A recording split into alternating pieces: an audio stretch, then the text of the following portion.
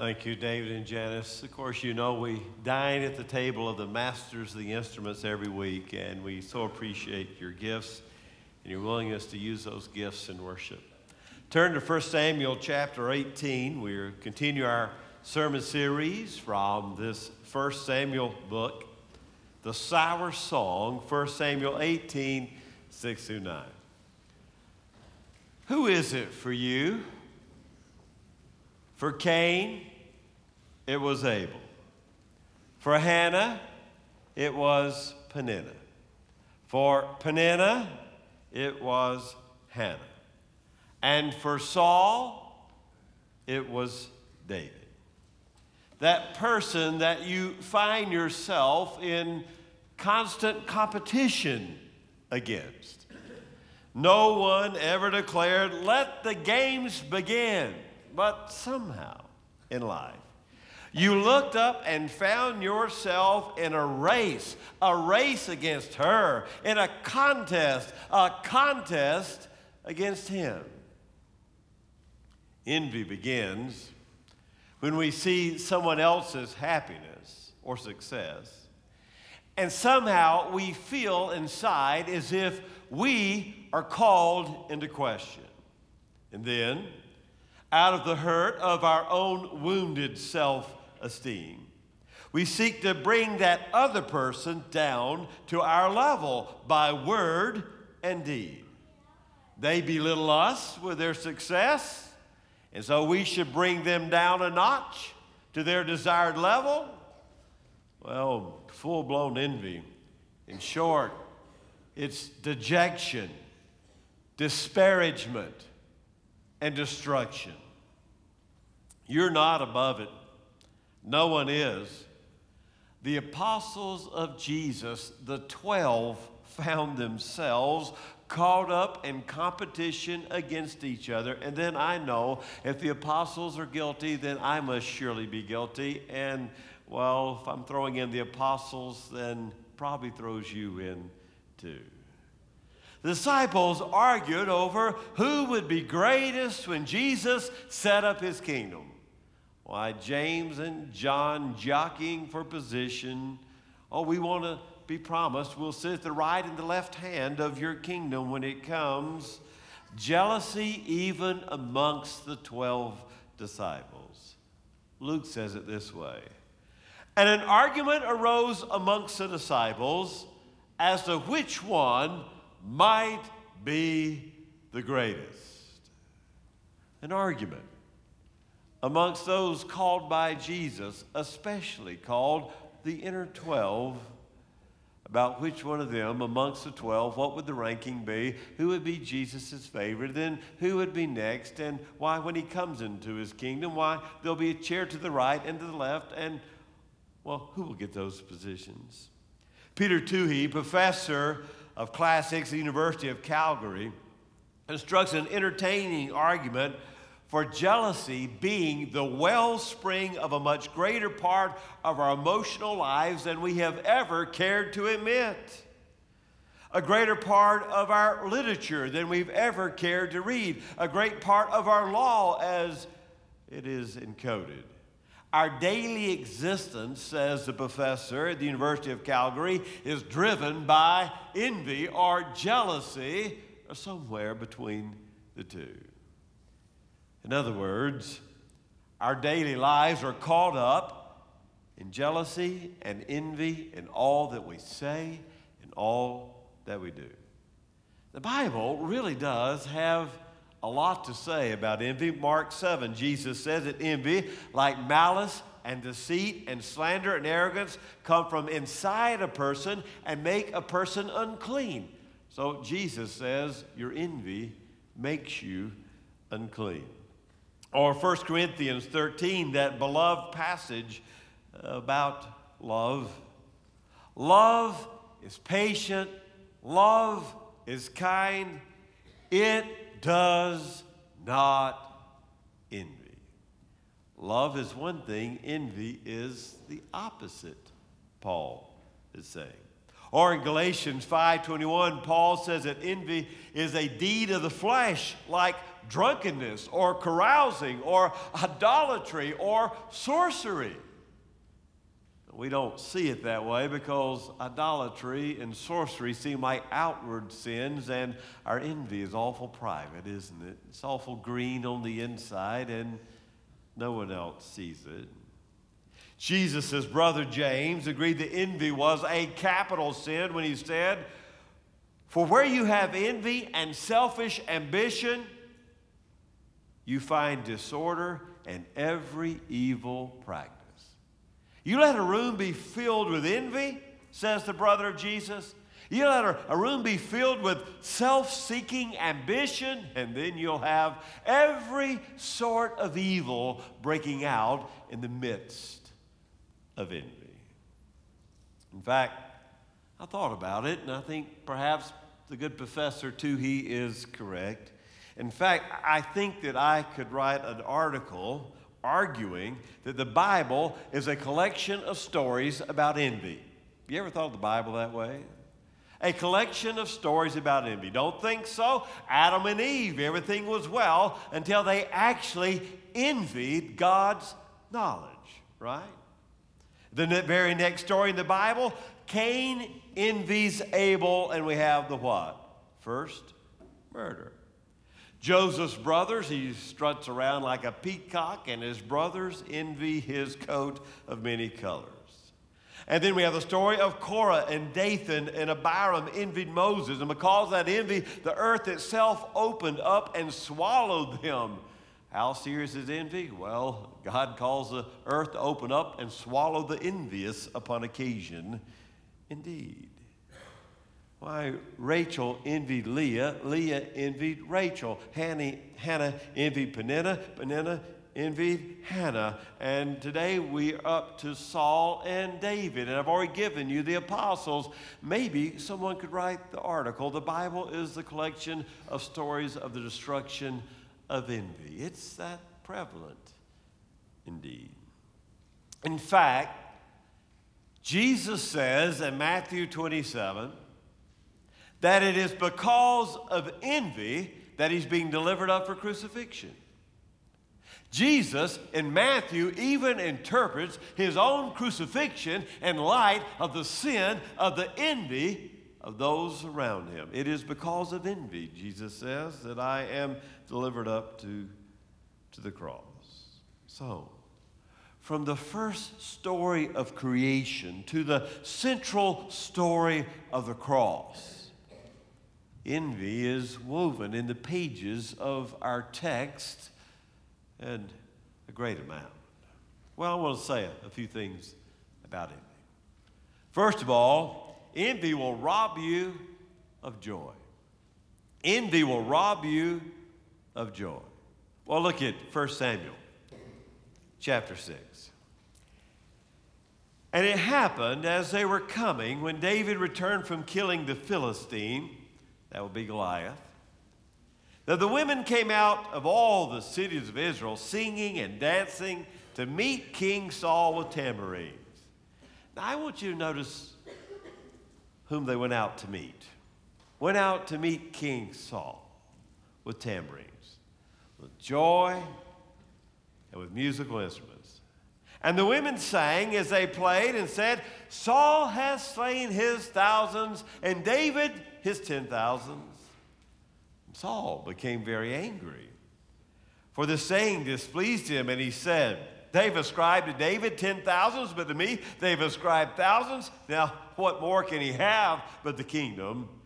And Saul looked at David with, some translations say, a jealous eye. Mine says with suspicion from that day forward. Now, as you're reading through 1 Samuel, as a reader, you might be thinking, what a day. It's a great day. The army of Israel, which had been a hairbreadth away from defeat for lack of courage, was not marching home in disgrace or dishonor, but because of the valor of the shepherd boy, the youngest son of Jesse, David. Well, David had brought down the giant with a slingshot and one smooth stone. And Israel's army had been gained that never to be forgotten victory against a perennial enemy, the Philistines. The The Philistines, when their hero had gone down, they turned tail and fled in terror, demoralized by the loss of their champion. And Saul's troops, now energized by the fact that Goliath was down, whipped soundly the Philistines. At that moment of triumph, the populace comes marching out. The women are singing for joy. Their towns will not be pillaged. Their children will not be taken captive, but rather they gather round and proclaim the mettle and pluck of their heroes. And Saul, I see him, he's soaking it in, and he's delighted in the song until, what did they just sing? How does that song go? Did I hear? His benign smile turned to fury. The louts were applauding, not the King Saul, the commander-in-chief, but the stripling David, the young sap. A mere boy was getting the glory due to the king. And after this moment, Saul's life is encapsulated, it is captured, it is permeated with envy. He's paranoid. Even as David played the soothing music, the sounds of music, Saul hurls his spear at David, trying to pin him to the wall. And God grants David escape. Envy robs us of joy. One lady went to see her counselor. She was honest. She said that she and her husband had designed their new home and moved in just 6 months ago, and everything was great until they went to a party at the Bentleys. I fell hopelessly in love with their house, the lady says, and now I can't stand our house. But your house is brand new, said the counselor. You just built it. You designed it exactly like you wanted it. I know, she said. But when I saw what the Bentleys had done with their four-season porch, I realized that ours should have been exactly like their porch. And now I hate my house, she kept saying. Our new house was an awful mistake. We never should have done it. I tell myself over and over again that those are ridiculous feelings, and I should get over it, but I just can't stop thinking about it, and I've been crying a lot lately. Joy gone because of envy. Envy causes us to compare and then to conclude. Causes us to compare what we have compared to others, and then we conclude that we're miserable. We compare our gifts, our talents, our possessions. We compare everything about ourselves with somebody else. Why do we do that? Now, I know that Facebook has its place. I know that. But a variety of studies have come to the conclusion that being fixated on Facebook can actually damage your emotional well-being, make people feel more depressed and lonely. What they discovered is that passive users, that is you that I call creepers out there, passive users, not the posters. The posters are actually safe in the study. It is, I don't want to let others know, but I just want to see about you folks out there. The creepers, my kids would say. It is the creepers that are damaged by Facebook. Why? It seems simple enough.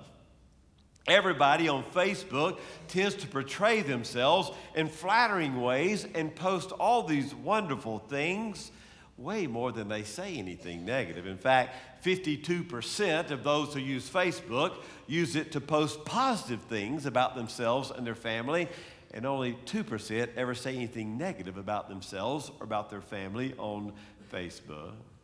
And so as we look at these seemingly charmed lives of everybody around us, Well, the passive Facebook users feel that in the comparison, they conclude they don't measure up. And we drop in our feel good, our emotional feeling. This is in Psychology Today. And it says, even though you feel worse off after you log off, it's addicting and you'll still go back to creep some more until you feel worse about yourself again. We compare and we conclude and we have no joy. What did the ladies sing? Saul has slain his thousands and David his 10,000s. But Saul didn't hear it right, did he? He heard Saul has slain his thousands, but David has slain his 10,000s. In fact, there's some linguistic scholars who argue that the song was never even meant to be a comparison. It's like a second stanza, you see. You celebrate the 1,000, then you celebrate the 10,000s, and they're both an acclamation of the army under the leadership of Saul. There was nothing sour about the song to start with in its original form. There's an and there. But Saul heard a but there. Saul has slain his thousands, and our good king has led his warrior to slay 10,000. That's the way it could have been heard, but it wasn't. It was heard as a sour song. Saul at that moment should have been overcome by joy. His army was on the brink of defeat, and no one could defeat the giant. And David stepped up on the king's behalf and under his command. And yet Saul compared and concluded, and envy robbed him of his joy. It robs us two ways. First of all, it robs us over the ability to rejoice with the accomplishments of another. It robs us of the joy over the accomplishments of another, over the good fortune of another, over the possessions of another. Envy directs us in various directions every day and in every way, and sometimes it comes under the guise of a caring, egalitarian heart, and sometimes it empowers a push for political powers to level the playing field on our behalf, and we might ask ourselves honestly, is it really envy over those who have versus my really caring for the have-nots? What motivates my political direction? We want the government to take away more from the haves so we'll feel better. The have-lesses will feel better. You see? Envy robs us of the ability to rejoice with others. Secondly, another way it robs our joy, we never take pleasure in what we ourselves already have. It robs us the joy to take pleasure in what we ourselves already have. All of life is about comparison, isn't it? It doesn't matter what culture or what goods we're speaking about. People might say that they are proud of being rich, clever, or good-looking, but they're not. They're proud of being richer, more clever, and better looking than those around them. You see the difference? When we compare, we are robbed of the joy of what we already have.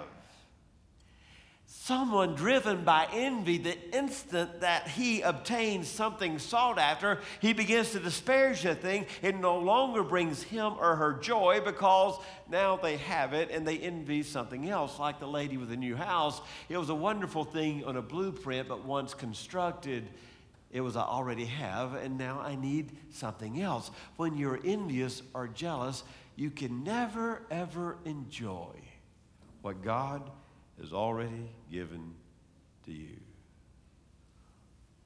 Envy is always other-directed, isn't it?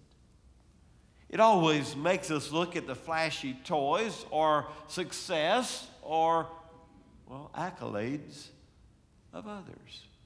It makes us look, it makes us covet, it makes us want what others already have. And thus it robs us the ability to enjoy what we already have. Why are we so taken by the talents, gifts, and attributes and possessions of others that we don't see how God has made us ourselves? We spend more time worrying about the giftedness of others than we do maximizing the gifts that God has given to us. You see that?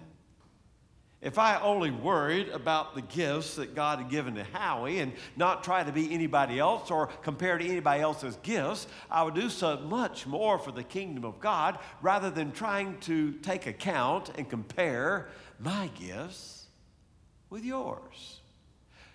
Envy robs us of the joy of the gifts that we already have. Celebrate the gifts that God has given to you. Don't allow envy to rob you of being useful for God and His kingdom. Secondly, I want to say, have you ever thought about this? Envy delivers absolutely nothing. Envy gives you nothing. I can't say that about hardly any other sin. Lust delivers pleasure for a little while. So does gluttony. We've all been there. Pride gives you this euphoria of preeminence for a moment till God brings you down. And anger is a sweetness of revenge. And greed gives you, however false, a sense of security. And sloth lets you lie on the couch with remote control, at least for the evening. But congregation, envy won't give you anything. It delivers absolutely nothing. Envy has this stench of death about it. It seems to creep up unbidden from some filthy gutter in the depths of my soul, and it grabs us around the throat, and it squeezes tight, and you taste the bitter poison of envy in the back of your mouth. It has claws too. You're usually a kind and decent and caring person. You might be shocked by the nasty thoughts your mind conjures up when envy strikes, and you might not even admit these bleak fantasies to anyone else, much less yourself, but something inside you wants to take what the envied person has, and you want to see that person fall just a notch or maybe even two. The Germans call it shameful joy. Schadenfreude, taking joy in the fall of another. Here's the third thing I want to say about envy. Envy ruins relationships. It ruined the relationship of Cain and Abel, to be sure. It ruined the relationship of Jacob and Esau. It ruined the relationship of Joseph and his brothers, cast him in the well because of the coat. Shall I go on? If you are envious, it will ruin your relationships. If you are jealous, it will ruin your relationships. Instead of seeing other people in our lives as a gift from God to be enjoyed and celebrated, we begin to see other people in our lives as a component of competition against ourselves. They are threats to our power and our position and our prestige. Someone once said the first thing that two young ladies meeting each other do is cast their eyes looking for what is ridiculous or faulty with the other. The second thing they do is flatter each other to cover up the true feelings of looking for the ridiculousness. Men, of course, no different. Envy robs us of relationships with those around us. What could have Jacob and Esau been if they weren't competitors? What would have happened if Joseph and his brothers had a different kind of relationship? It robs us because it devours our own self-esteem and doesn't allow us to see or celebrate the good in others. And we can't risk accepting or loving or applauding or celebrating because it might make us feel badly about ourselves. Have you ever noticed that we're most envious of those whose gifts are closest to ours? If you're a musician, you compare and envy other musicians. If you are a preacher, you compare and envy other preachers. If you're a realtor, you count signs in the front yards. You see? I don't care about somebody who has a completely different gift set than my gift set. It's a guy that comes close to my gift set that threatens me. You see? Here's the reality. You and I will only give to God an account of what we did with what God has gifted us. I can only preach as well as I'm gifted. I can only pastor as well as I'm gifted. I can only administrate as well as I'm gifted. And that's all that God ever expects of Howie. You see? And if each of us would do the very best with what God has given to us and really celebrate that others would do the very best with what God has given to her or to him, even if what God has given to her or him exceeds what we're able to do, let's celebrate with him or her. That like they are maximizing the unique gift set that God has given to them. And then, if I focus on doing the best with what I have, I can rejoice when you do the best with what you have.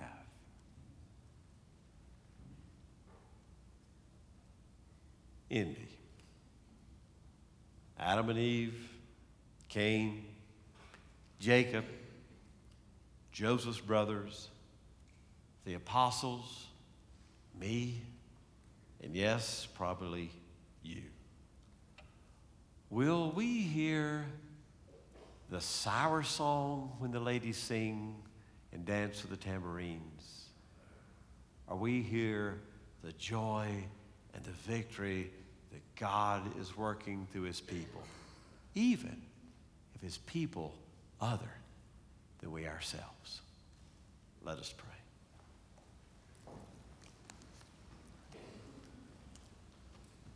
Oh God, help each one of us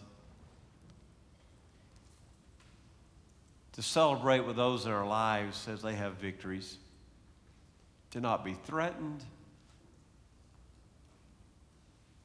to not be envious or jealous, but to rejoice. Father, when I look at so many characters in your word that were envious and such strong warnings against envy, I realize it's an all-consuming thing. If it's envy that caused Jesus to be crucified, I don't want any part of that evil. God, give us your grace and your peace.